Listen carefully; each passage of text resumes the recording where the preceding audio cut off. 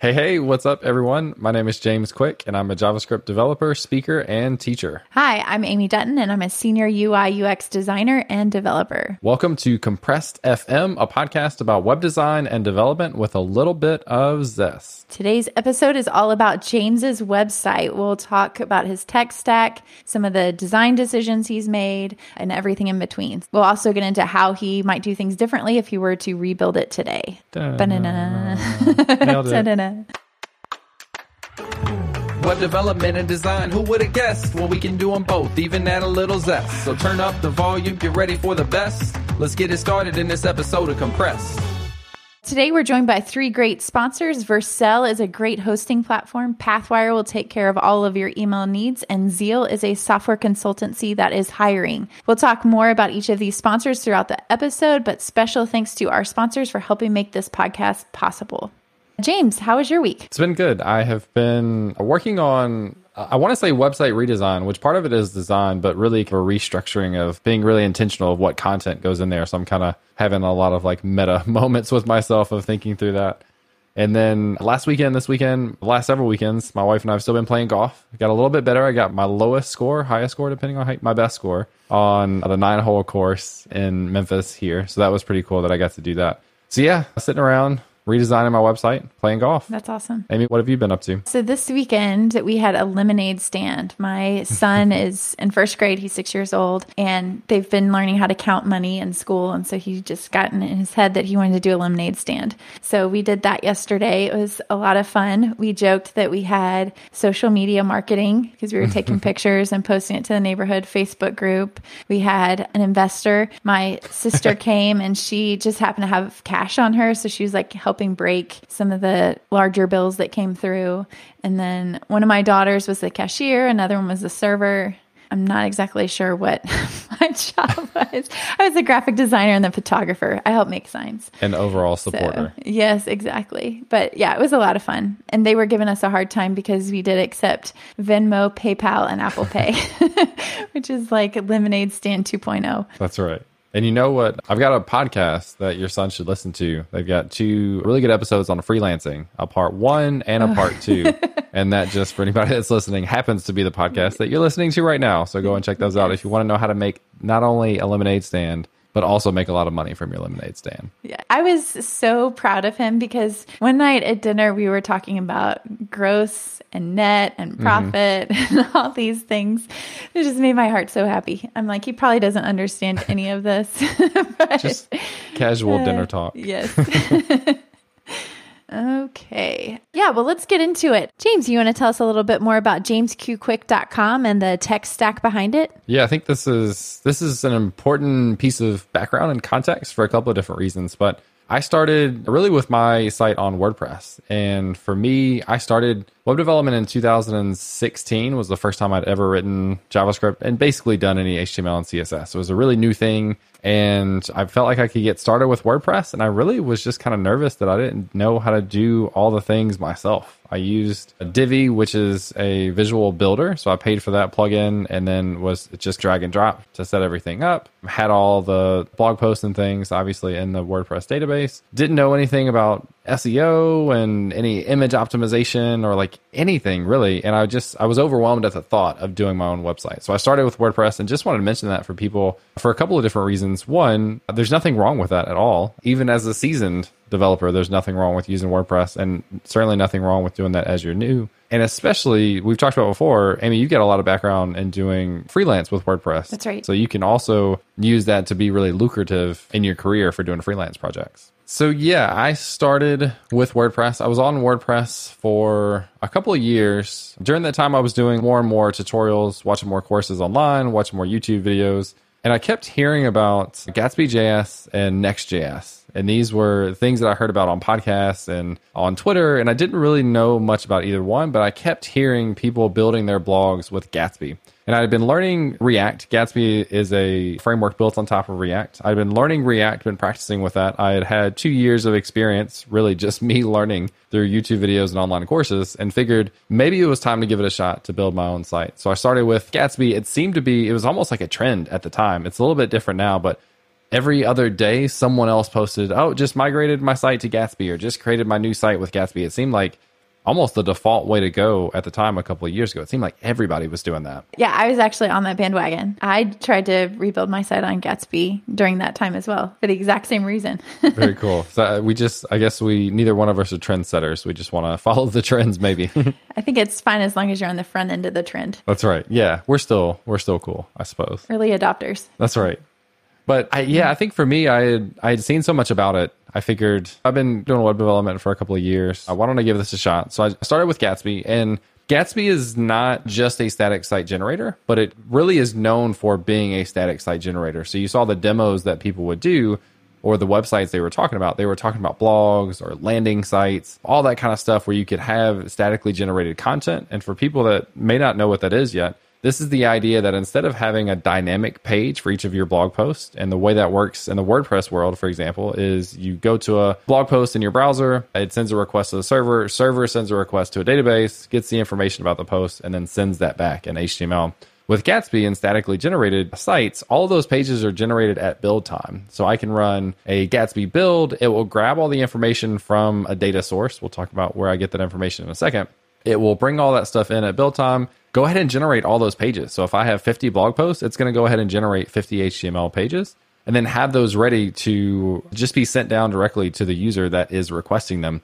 So a couple of improvements right off the bat versus WordPress. Speed on the site. The site was much, much faster because of it being statically generated. I also didn't have to do any updates. I didn't have to update PHP or a WordPress installation. I didn't have to deploy a WordPress installation, which costs probably a few bucks a month. Not very much, but still has typically some costs associated with it.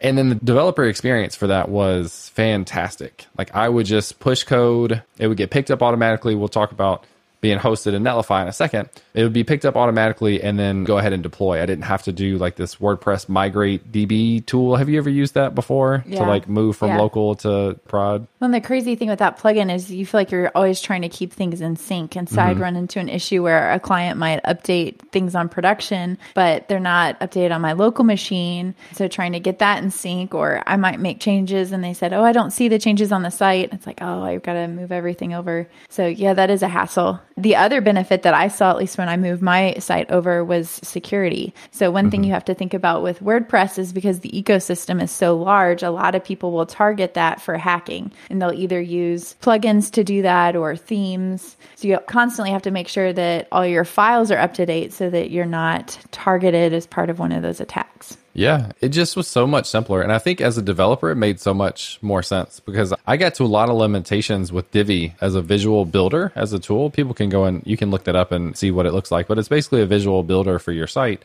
And as a developer, when I wanted to change some things, I didn't want to have to figure out where those settings were in Divi. I just wanted to write the code because at that point, knew what I wanted to happen. I knew how to do it. I just had to figure out how to do it with their builder. So yeah, everything, just overall experience, I think was just so much better for me moving to Gatsby. And one of the really cool things about Gatsby, I mentioned it, not primarily focused, but been really prevalent in the statically generated sites. But one of the big benefits of Gatsby is their plugin ecosystem. So anything that I wanted to add to my site, there was a plugin already there for it in Gatsby. I'm going through a redesign now, as we talked about, so I'm using different fonts, but I had Poppins as my main font, so I would pull that in from Google Fonts. At some points, I wanted to display YouTube videos, so there was a YouTube plugin. I wanted to have people subscribe to my newsletter, which is on MailChimp at the time. There was a plugin for that. And then also a plugin for RSS feed for my blog posts. And the reason for that was I ended up doing cross-posting of my blog posts with dev.to. And what you would do is you would take your RSS feed and give it to dev.to, and they would listen to see when you ever created a new blog post. They would make a copy of it inside of dev.to. And then that would allow you to basically have your post on a platform that had a bigger audience. I might not get much traffic directly to my site, but by cross-posting it to dev.to, I could get more traffic just from their general audience. And that was set up by having the RSS feed, and it could kind of figure that stuff out automatically. So having all the plugins in Gatsby made all of those things so much easier because my nervousness of not knowing how to do all these individual things was eased by having the plugins do a lot of it for me. That's really great. I didn't even know that was possible with the RSS feed in dev.to. Aha. I guess it marks one of them as canonical links. Yeah, so they use canonical links, and I have to make sure that I understand this fully.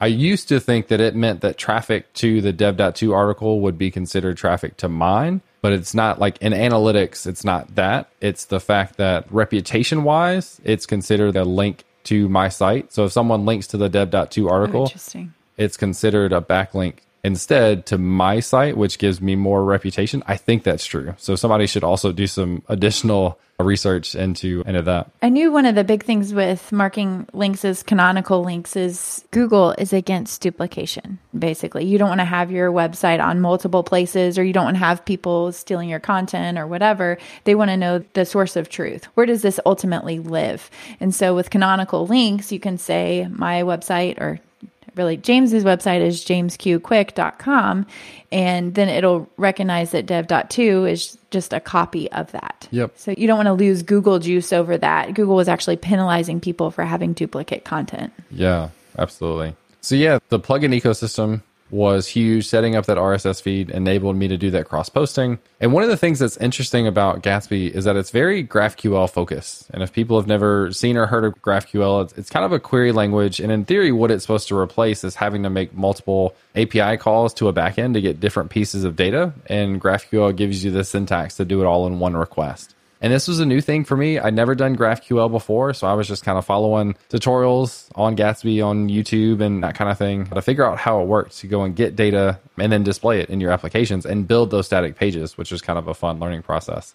So one note for people that are interested, if you're looking to get into the Gatsby ecosystem, GraphQL is a big part of it. You don't have to use GraphQL. You can do things a different way, but most likely the documentation and the videos that you see of other people teaching you how to use it will use GraphQL. That's a learning curve that comes with it. But I would add, for anybody that's just jumping in, they do have this WYSIWYG tool called Graphical that will allow you to click on all the different pieces that you want to add to your queries, and it will build those queries for you. So even though I understand GraphQL, I usually use that to help me generate the structure to make sure I'm spelling everything right and that it's in the right format. So it makes it a lot easier, especially if you're coming into a new language. Yeah, I would not have survived without Graphical as a tool to figure out how to write these queries. Yeah. In particular, it's hosted in Netlify. And so I talked a little bit about the developer experience with this website. And I think the biggest part of that came from hosting. And this site, we mentioned earlier, the developer experience was I check in code, I push code to GitHub. The site in Netlify is connected to GitHub. So every time I push, Netlify realizes that code has been pushed. It runs a build to do those statically generated pages, and then I'd host it. And I could use my custom domain, jamesqquick.com, and all that stuff was basically as easy as it could get, especially in comparison to something like WordPress, which I'd used before. And so that personal site is hosted in Netlify, but our compressed.fm site is hosted with one of our amazing sponsors, which is Vercel. So Vercel is an awesome hosting platform that we use for our compressed.fm site. You have that similar workflow where you check in code, you connect it to a GitHub repository. On every push, it's going to grab it, do a build, have it deployed for you in a few seconds. Vercel is really great regardless of what type of site you're running, whether it's e-commerce or travel or news or marketing, or it's an awesome website for a podcast like we have here. It also powers some really cool companies like Airbnb and Twilio. So go and check out Vercel as an amazing hosting platform option. And thank you for sponsoring. So as we're talking about the front end side, how did you manage all the data, all the blog posts that you're loading into your site? Yeah. So all of the tutorials that I saw to start, and I think what a lot of people did and continue to do, is use embedded markdown files. So inside of your source code. So you would have a markdown file inside of your actual source code. It gets pushed to GitHub. It's part of your repository. And that markdown file would represent your blog post. So if people have written in markdown before for GitHub READMEs or something like that, basically the exact same idea. With those, you can have a little bit of what's called front matter, which is some general metadata or information about your article at the top of your file. So it would be title and publish date and tags and URL or things like that. So general metadata. And so I did that at first, where I had all of my blog posts were markdown files that were embedded in my repository. And I got to a point where I just felt like I felt like my repository was bloated. I didn't necessarily like having all the markdown files there. It slowed down from checking into GitHub, but I felt like if I were to pull this repository on another computer, I didn't want to download all the markdown files. It just felt a little weird. It still worked really well, but I was starting to think maybe there's a better way for me personally to do this. I know a lot of people that will go with that setup because then they can just have people that see spelling issues or grammatical issues do a pull request to your repo. So you can have a reader that's really wants your website to be right and go in and create that pull request for you so that you don't have to. And it is a good way to get readers and people that are following you involved. But as you said, it does bloat your repository. Yeah, that's actually a great point. I've had a few people reach out to me about, hey, I saw an error on your thing, but it looks like you're not using markdown files anymore.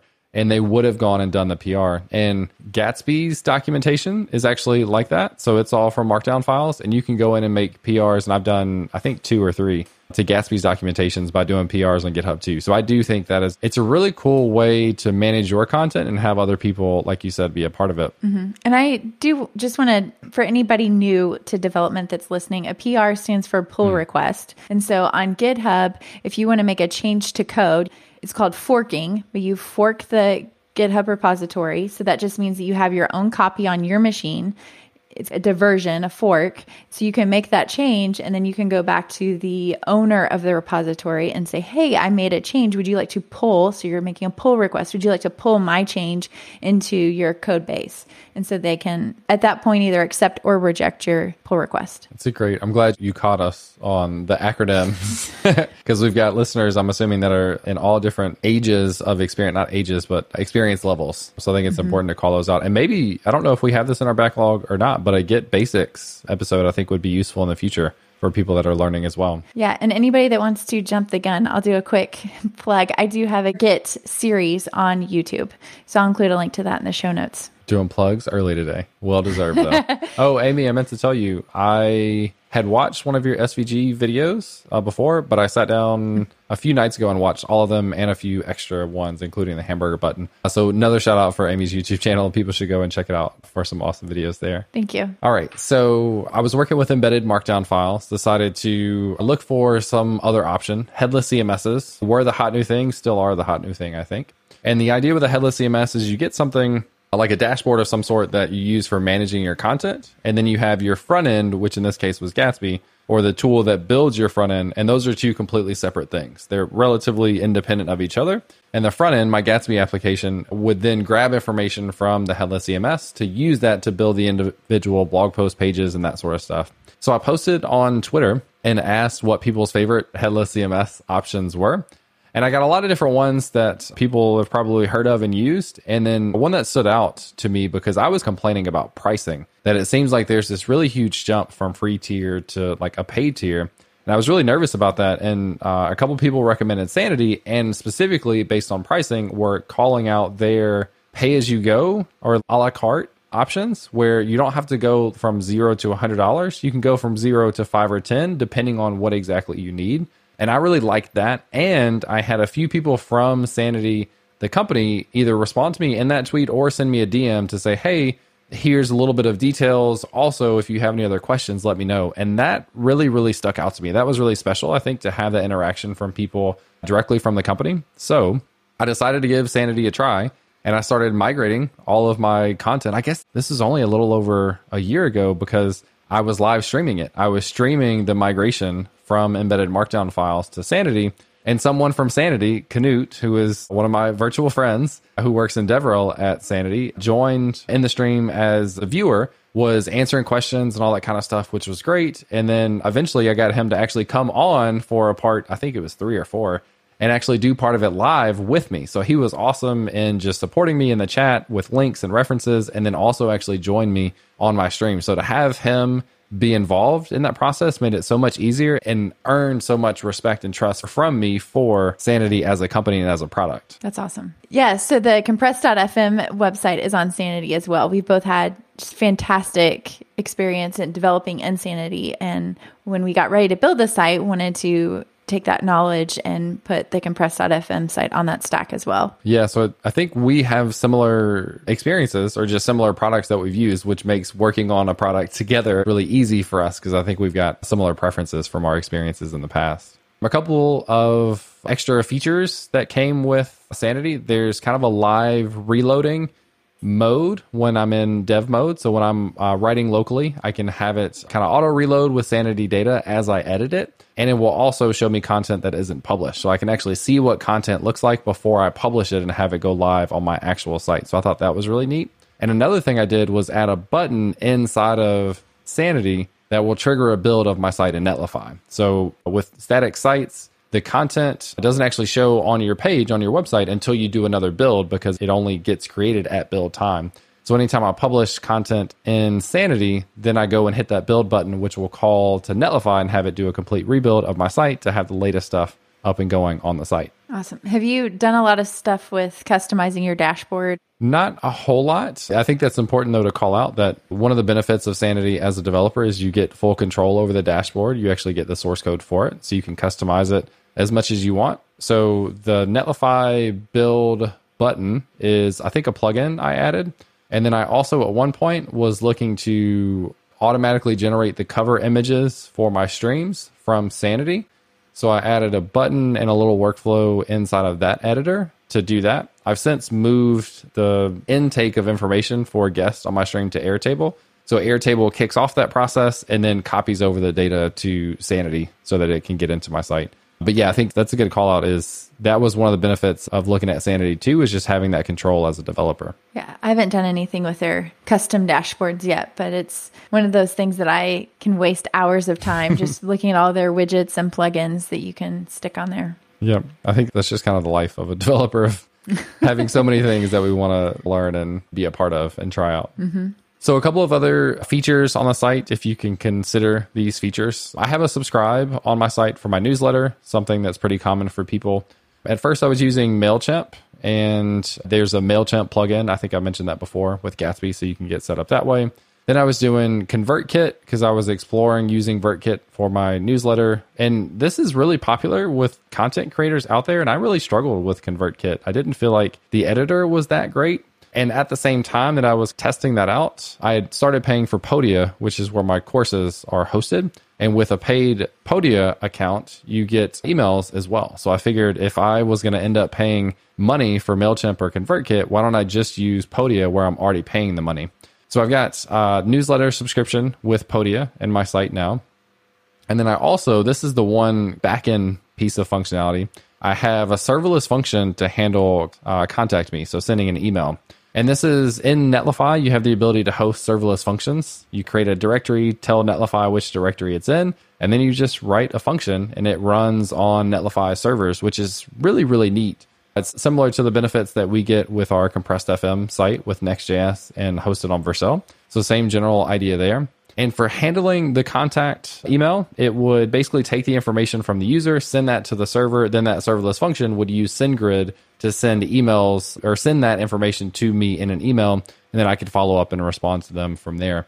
But that was a neat little piece of functionality to add to a static site, but using serverless functions to add a little bit of dynamic abilities.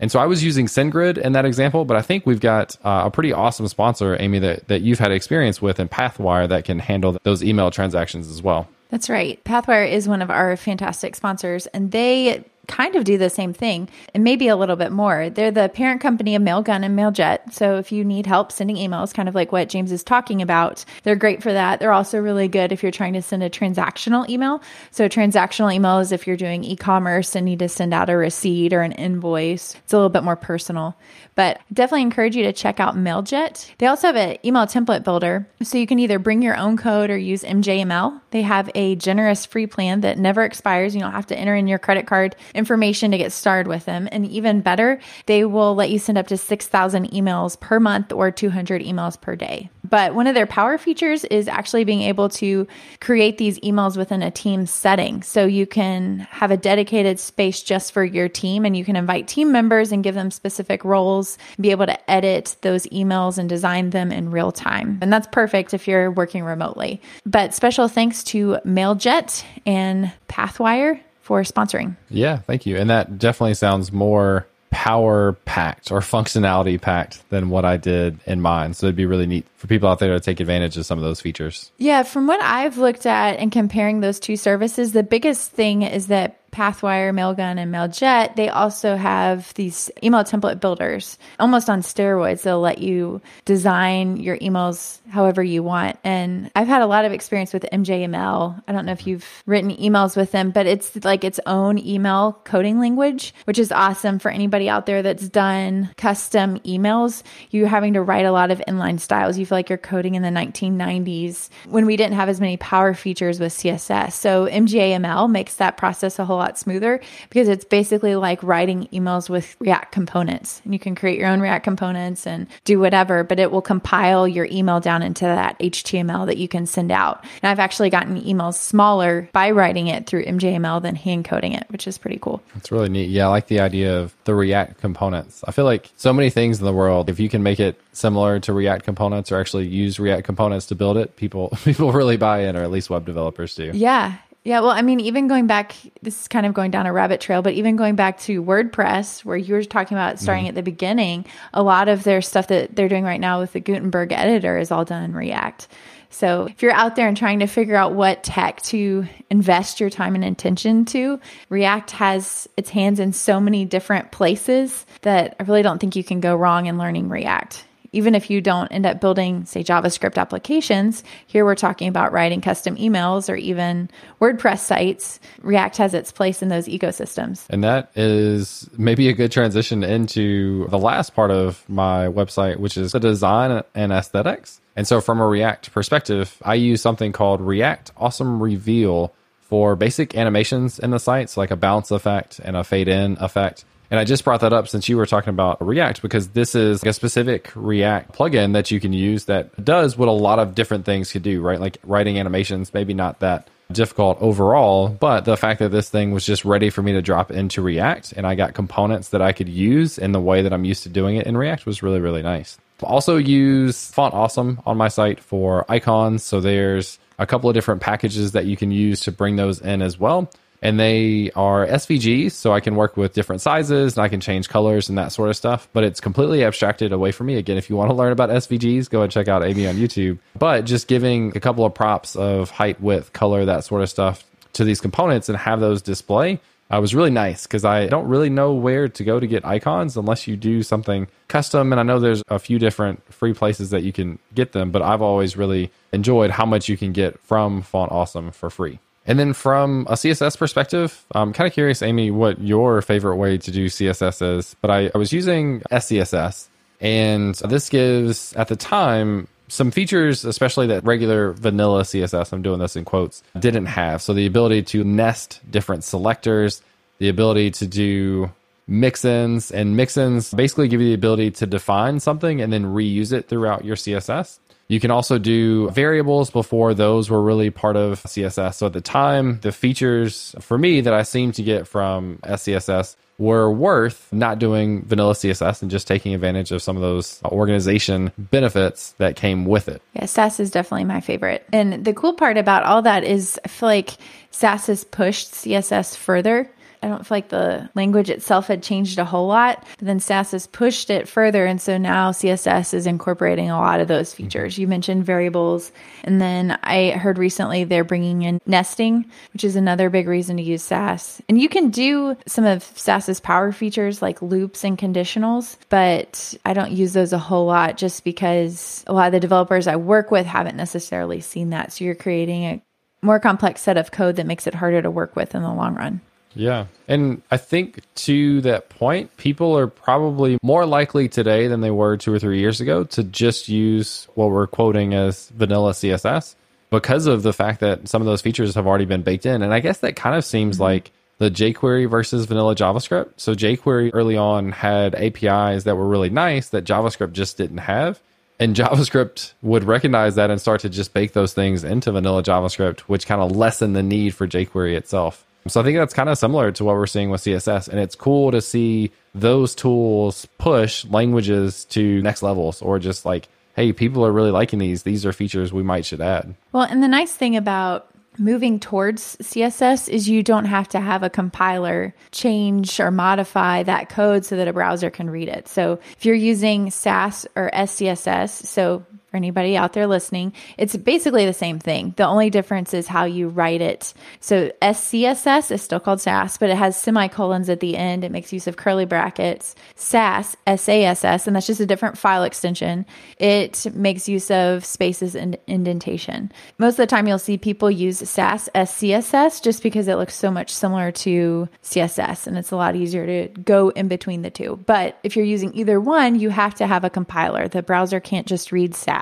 So the compiler will translate that into CSS. So it's just an extra step in your build process. 100%. I'm glad you remembered to bring that up. So yeah, getting rid of that step is a nice one with the stuff that's baked into CSS. The last thing I've got on design, and it's interesting when you go back and look at your website, how many different little things you use. But for my blog post, when I want to display code snippets, I wanted to get some of that nice highlighting that you see on different people's website. You probably noticed it before, or maybe you'll notice it now after you've heard me talk about it. So I use the React Syntax Highlighter package for displaying code. So again, another React specific component that you can pull in from NPM and quickly display that code and have it look really, really nice. And speaking of designing really, really good websites, we've got a sponsor here in Zeal that does really amazing designs. Amy, do you want to tell us a little bit about Zeal? Yes. So I work for Zeal, but they are a software consultancy and we build most of our applications in Rails and React. I've worked for them for 5.5 years, either as a contractor or now as full-time. And I can honestly say it's the best company I've ever worked for. And good news for you, they are hiring, meaning you could work with me.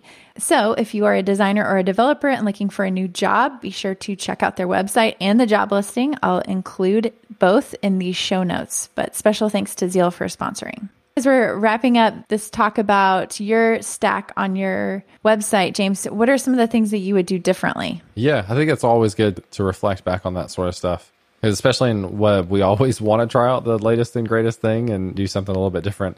So I just want to say, like, my experience with Sanity as a headless CMS has been awesome. I don't want to move away from that, but I would be really interested to try out some other headless CMS options. So maybe just on a demo or something like that, or a different site, I'd be interested in trying some of those out. We had a lengthy discussion about CSS and Sass a second ago, and I would move away from that to either use styled components or Tailwind CSS. And styled components are kind of controversial, this idea of CSS and JavaScript or CSS and JS, where you include you kind of mix your CSS into a JavaScript file. But the beauty of that for me is with SCSS, we talked about before, some of the syntax there was very Sass specific. But if you do styled components to do some fancy things like change a color based on some sort of prop in React or based on some sort of JavaScript logic, you can still use the regular JavaScript that you're used to. So my thing is, anytime I want to add a new tool, I want to learn as little new specific syntax as possible. So that's one of the reasons that style components has really stuck out to me. And then Tailwind CSS, we've talked about before, is a utility framework where you just get a bunch of utility classes and it gives you a design framework, a structure to your site. And you just add in whatever you need, wherever you need it. And your HTML becomes a little bloated because you're adding all these classes, but it gives you a pretty good structure for your site. So I haven't decided which one of those I would do. I think I would probably go with styled components next time around. I think that would be a smart move. Versus Tailwind. Controversial statement. Yeah, I've used both and I kind of go back and forth. There are moments where I'm like, oh, I absolutely love Tailwind. Why would I do anything else that's not on Tailwind?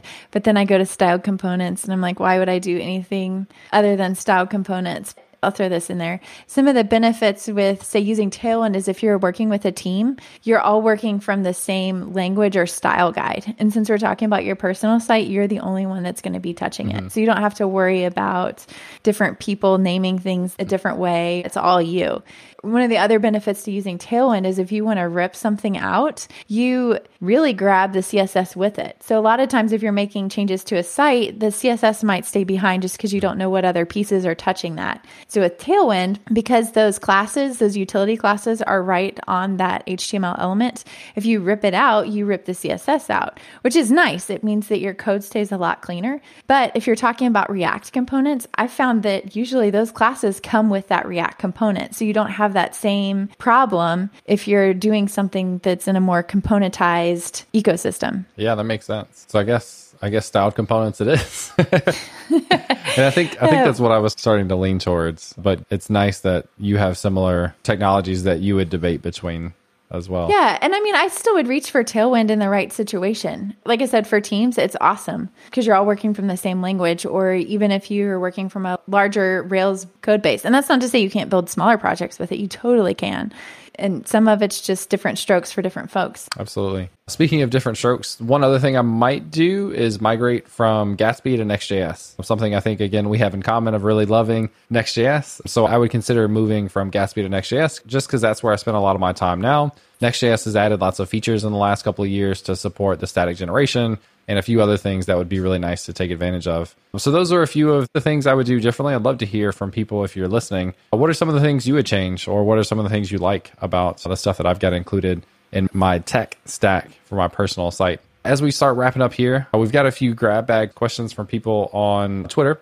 And the first one is from, I think it's Yoast. I think they've explained that to me before, but asks, can you just host the Sanity backend locally if you are the only one updating it, or does Netlify run the build process too and it needs to be accessible online?